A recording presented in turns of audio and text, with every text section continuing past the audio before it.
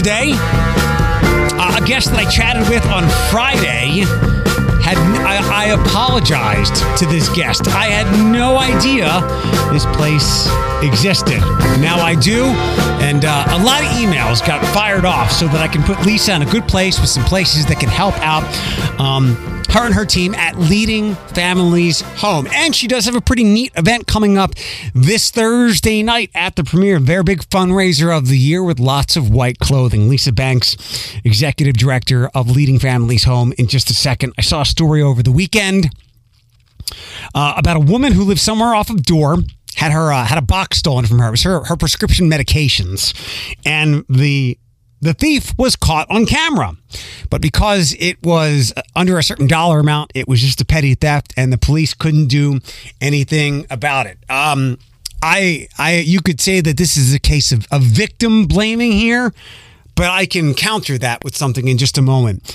I guess cynically speaking, totally tongue-in-cheek, one of the reasons I keep my job is so that I have a place to get my boxes delivered. And I get lots of packages delivered here at work. I do a lot of online shopping for a variety of things. If you're not home, God, I can't strongly suggest enough to not have your packages delivered to where they are sitting there for an extended period of time. I don't care what neighborhood you live in. I would never have stuff just sitting outside my place. I think the only thing, I had one box one time, and I was surprised it came to my home, but I had the wrong address on where I ordered from. Another time, it was a rug. If you want to haul a big rug away, have at it. But at least you know what that is. There are options to make sure you don't have stuff sitting outside your home. One, send it to your work. Two, send it to a neighbor's. Three, there are boxes that you can buy and or rent from FedEx or the post office and get things shipped there.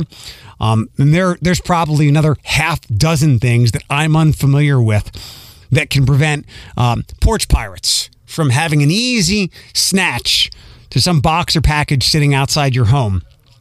Eric, why should I have to do this? This is like victim blaming. Oh, yeah? Well, why do you lock your car doors? Why do you lock your front door? We do it as a precaution. It's very unlikely someone walks into your home. Very unlikely somebody goes into your car. It's possible. It's very plausible. But we lock it as a precaution. As a precaution to make sure people don't steal things sitting on our front porch. Make sure they're not sitting on your front porch.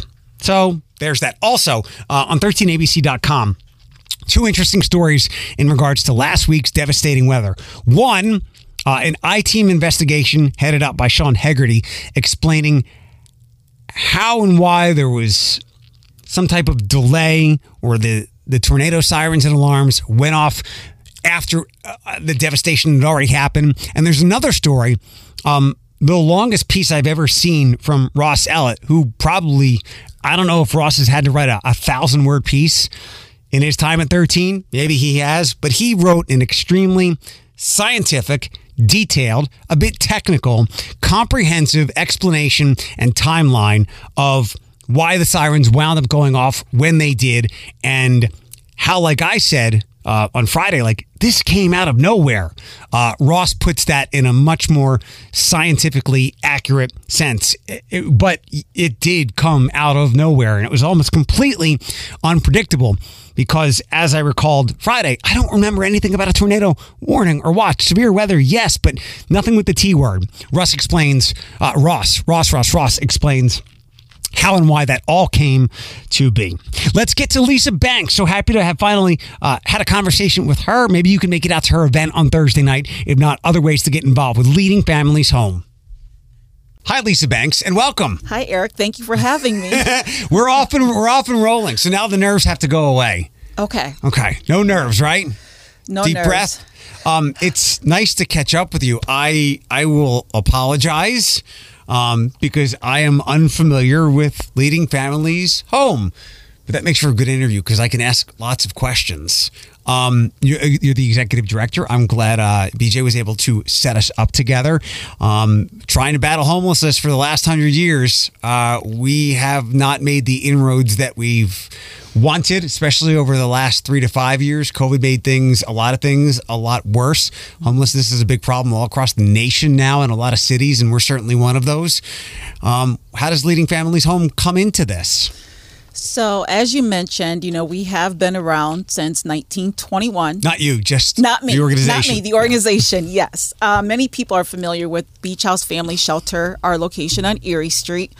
And that's kind of our flagship location. And that, that's where we, serve families, whatever that family unit looks like, and single women. And with that, we are not just providing meals and, a place to do laundry and a place to sleep, but we're also providing case management services. If there's any legal type of issues, working, to get things resolved, outstanding fines, getting driver's licenses, birth certificates, all those necessary things needed to, to get the paperwork, those documents to be able to get you into housing. And so then in addition to that, we have 2 housing programs. So once we've, got everything that you need, we work with over 60 landlords in the area. Because like right now we have over 130 families in scattered site housing. Then we, work with one of them to get these families into permanent housing. I apologize for not knowing you, and I'm also quite stunned that our paths haven't crossed before. When you talk about getting these families, places, and landlords, do you work at all with neighborhood properties? Yes. NPI? Yes, Okay. we do. Actually, our friends over there. Yes. So actually, our permanent supportive housing, that's where we place a lot of those individuals that are in that particular program. Good, yes. good. How can people come to you? Why do they come to you as opposed to maybe Cherry Street or Lewis County Homelessness Board or some other place? I know this is great that we have all these hands trying to make for a lighter lift. So how do people wind up with you as opposed to some of the other places? Okay. So the Homelessness Board, just so you know, they are kind of, I guess you could say, we're underneath their umbrella. So we're all part of the continuum, of care here, the COC here in Lucas County. So we do work with them on certain things. And Cherry Street's actually a partner. So, even though we all do different things. But people come to us because we serve families. And that's what makes us a lot different because, with a lot of the other shelters in town, actually, we're only one of 3, well, soon to be 4, with our new facility that even serve families. And we're only one of 2 that actually allow males. So if a male is part of that family unit, whether it be sons or, the father or fathers, whatever that looks like, we allow them. Some of the other shelters will allow the mom and the daughters, but they make the males go elsewhere. So that's one thing that makes us different is we keep the family together. So that's why a lot of people come to us because that's what we're all about. You have multiple locations. You talked about the one on Ashland. Tell me about the other locations and how they might differ from one another. Okay, so Erie's the one that's been there. Ashland is our new one that's getting ready to open at the end of this month. Congratulations. Thank you. So excited to open it. The biggest difference between these two is pretty much the size. So our Ashland location is going to allow us to serve up to 75 more individuals, obviously, depending on family size. And, there will be larger laundry rooms there. We're going to have a computer room, a commercial kitchen. So it's basically going to, kind of be like Erie Street on steroids. So, there's going to be just a lot of more services allowed to happen right there as far as even with groups, our behavioral health piece and all of that's going to be underneath that one roof. Can people just show up, knock on the door and say, I'm looking for help, or is there some type of referral service?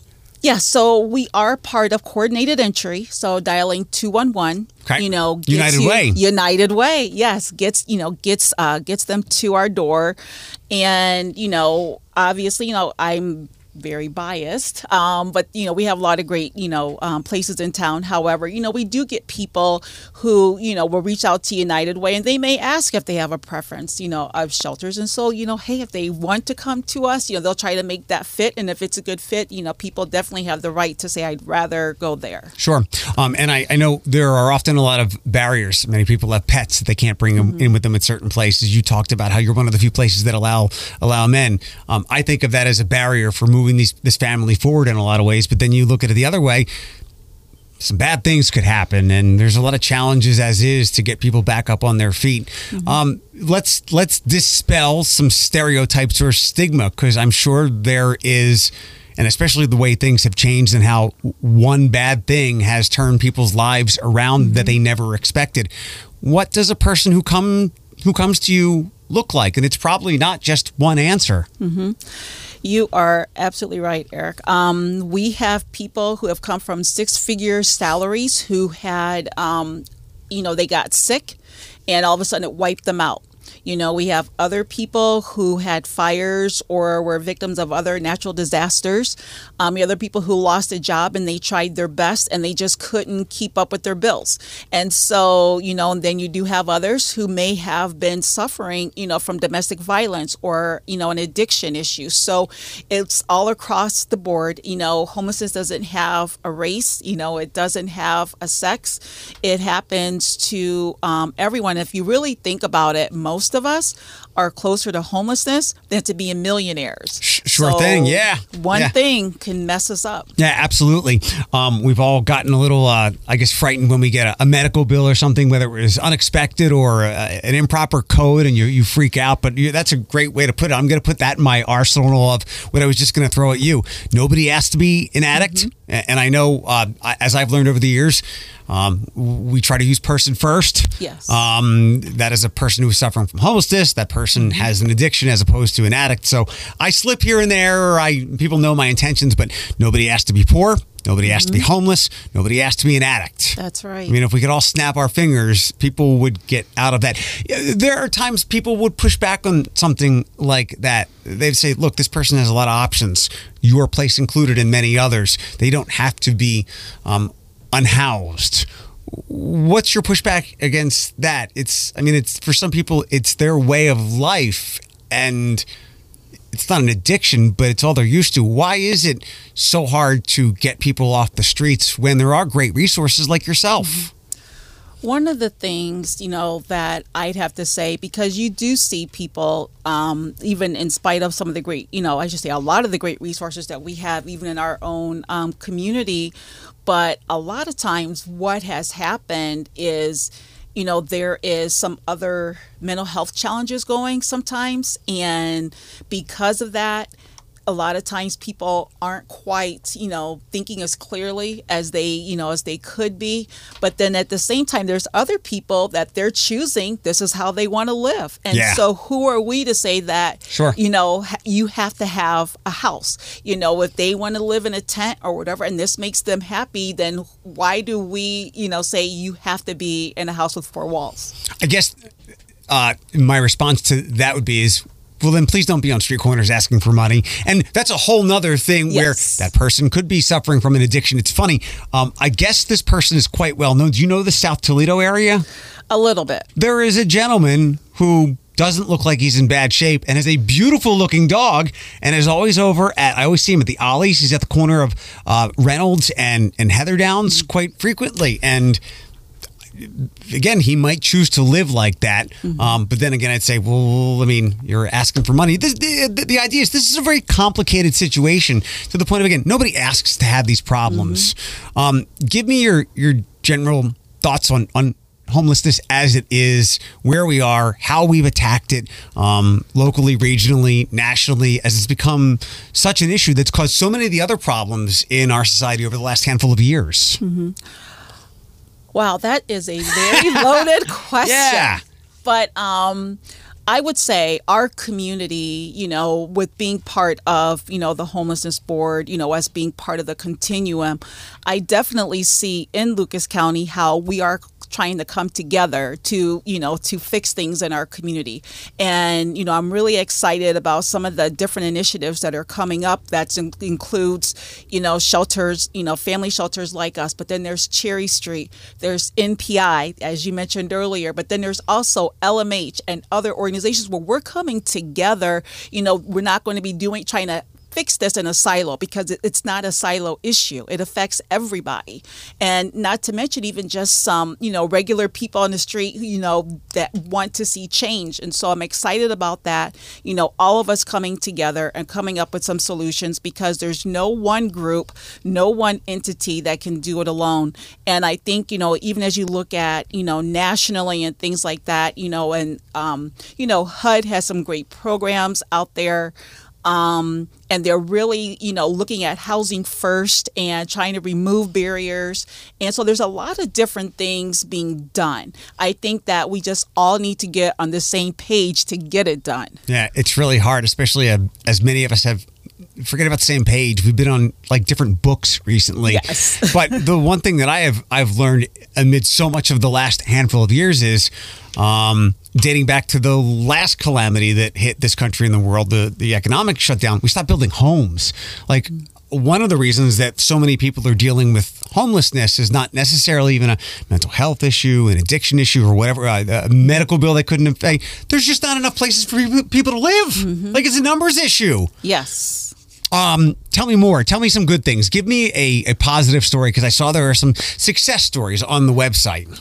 Yes, a lot of times people focus on the negative, but we have several. I have, several positives.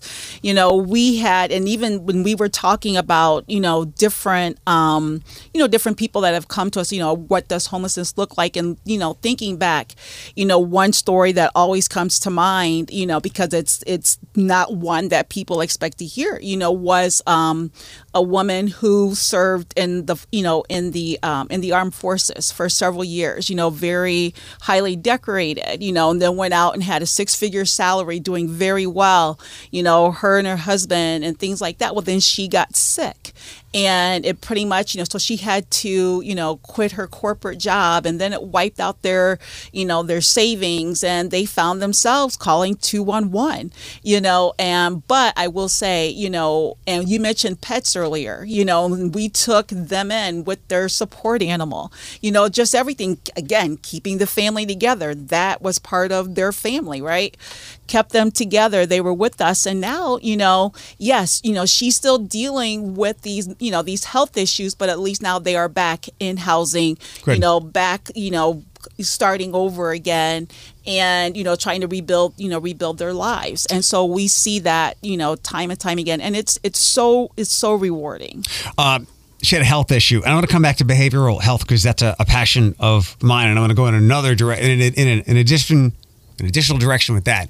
What kind of health care do you offer, if any? Or if someone comes in sick, or they develop something, I break an arm, how do you help people out medically? So we do not have doctors. I mean, we have clinicians on staff, but we do not have, medical doctors. So of course, we're going to, get them into one of our, awesome, things here in town. We do send folks, to the neighborhood health associations, or Mildred Bear, some of those community resources. But then, from where we're at, there's also Toledo Hospital, St. V's, and others. So we're going to get them linked up, with those resources. Do you know about UT's Community Cares Clinic?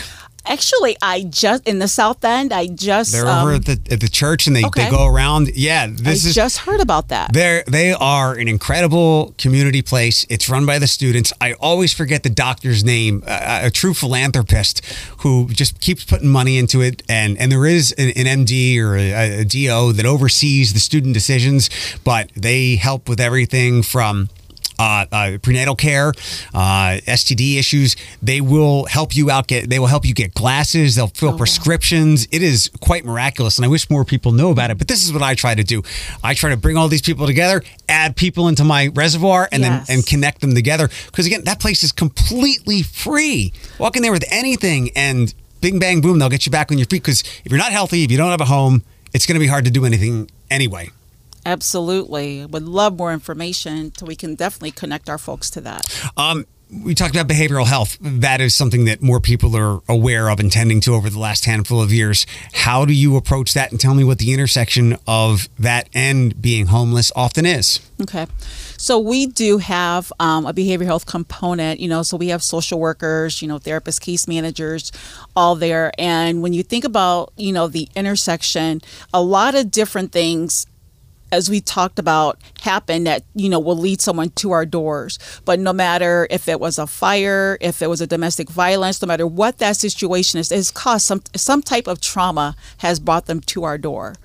Whether it's current or past, something eventually has brought them there. So, one thing that, that I pride my team on, is that we're great at going slow with people because, the minute somebody shows up, we're not, going to expect them to kind of start unpacking all of this.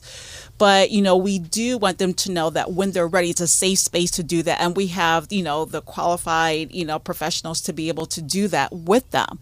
But there also, that there is a direct connection typically to that one way or another. And we talk about holistic ways of healing people, the continuum of care, getting people healthy again. Well, it can go in a really bad circle. The other side of that is homelessness can be caused by a mental health issue. Homelessness for a long period of time or whatever can cause a mental health issue. And then it's just this terrible whirlwind that we can't get out of. People that can't see, you're a Black woman. Yeah, I know you know that. I was so delighted a couple of weeks ago for the NAMI walk, more than ever. It was 50-50, white to Black, generally speaking, and it helped my heart. Do you know Sonia Quinn at NAMI? I do not. I will introduce you. Okay. Sonia has done such a great job being out in the community, getting the Black community to know, hey, look, you can talk about this now, because I've been doing mental health advocacy for years, and Black community, minority communities often struggle to embrace mental health things. We don't talk about that. We pray it away, whatever it is. Can I have your perspective as a Black woman when it comes to mental health? Yes, and you are absolutely right. Within the Black community, it is something that a lot of times has been looked upon negatively, because a lot of times the minute you say mental health, like, I'm not crazy, and I think that's a lot of it. Or people feel, like admitting that you need to talk to someone, or admitting, that there's a problem means that you're less of a person. And especially if you're a Black man, it's saying, well, no, I'm not weak, and things like that. But, there is a lot, I'll pray it away or whatever. And hey, you know what? Guess what? Yeah, Jesus is there, but at the same time, he needs you to use common sense too. But yeah, within the Black community, it has been a struggle, and I am an advocate for for mental health, for mental wellness, and I'm always trying to tear down some of those old ways of thinking. And I think if you look at it, it's not even just mental health, but a lot of it's even medical care. Sure. And some of it stems back to when, they were using Black people, as the Tuskegee Airmen. Yes. Yeah. And so, using them as, those test subjects. Guinea pigs. That's what I was looking for. And so that's where a lot of that stems from, is them being scared and trusting. I know there was a great disparity during COVID and other things. Minorities, specifically Blacks, were more affected, whether because of what you said, they wouldn't tend to their health care because of the cynicism. I know when I'm out in the community, I get to the opportunity to go to a lot of places, I still see, of the people that I see still wearing masks, is predominantly Black people. And I always remind myself, they have a real good reason to be skeptical of things. Do you think we've made a little bit of progress when it comes to the Black community tending to their mental health? Yes, I do believe. And I think it's mainly been because there are so many more people of color, especially Black and brown people, who are becoming clinicians and are getting in the medical field. So now, they're like, so I think that's helping to bring in a little bit of trust when you see someone that looks like you, doing it. Because even like, you talked about COVID, one of the things that we were asked to do, even, can you, because there was a real, here in Lucas County, there was a real shortage of, Black folks getting the vaccines. And so a couple of us, we got the vaccines, and then we let people know, like, we're okay, you know, and, a couple of us were kind of like spokespeople, especially within the shelter area, saying, hey, I understand your concern. No, they're not using you as a guinea pig. Look, we're all getting the same shot. We're all okay, and things like that. So, well, thanks for doing that. Last couple of questions. What's the Providence Project? So the Providence Project is in South Toledo, and at Providence, so in 2021, we absorbed all the programming and everything that goes there. But have you ever watched or been to court when the judge says, hey, if you go complete 26 weeks of anger management, you'll just get court costs? Okay. That's the kind of stuff that we do there. A lot of diversionary type groups. So we have anger management, domestic violence. We have a class for women who use violence. Everything is kind of separate between male and female. And so we help work through, all of those issues, report back to the courts if they were, sent there, as well as, we work with children's services too. So they may also put someone there, and we do parenting classes and things of that nature. So that's what goes on at Providence. Yeah. Like head to toe, arm to arm, inside out. You do it all. Thanks so much for doing all that. Thank you. Leading Families Home. The website?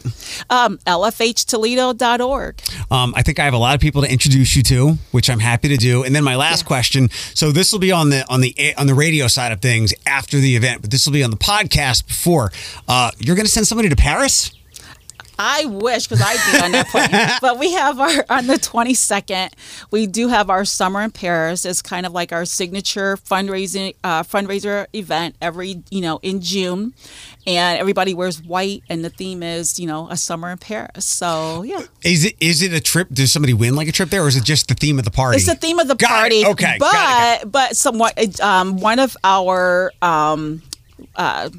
auction items is a trip in Brussels. We have Brussels, then we have some other ones to Florida. So yeah, we've got some great things. Love it. Give me some info on that. It's 22nd at Premiere, correct? Yes, 6 to 9. And you can get tickets on our website, lfhtoledo.org. For everybody that's too last minute for, or they're hearing this on the radio, what other fundraising opportunities are out there, volunteer opportunities that they might want to get involved with you? Mm-hmm. Yeah, so if you can't make it to our event, but you want to get involved, we're always looking for different volunteers, whether it be at either one of the shelters or anything that we're doing. Groups come in a lot of times and help volunteer, painting something, fixing something. We always, have a need for that. We also have on the 29th, our grand opening of Ashland. It's going to be from 4 to 7 at our 2283 Ashland, and that's open to, everybody. So, free of charge unless you want to donate. You are, welcome to come out to that event as well. But then you can donate anytime on our website. Oh, and we do have our Adopt-A-Room happening right now. So if anyone's interested, or a group or a business in adopting one of our rooms at our Ashland location, we're going to have naming conventions with all of that. There's different prices for different rooms. We have that going on as well.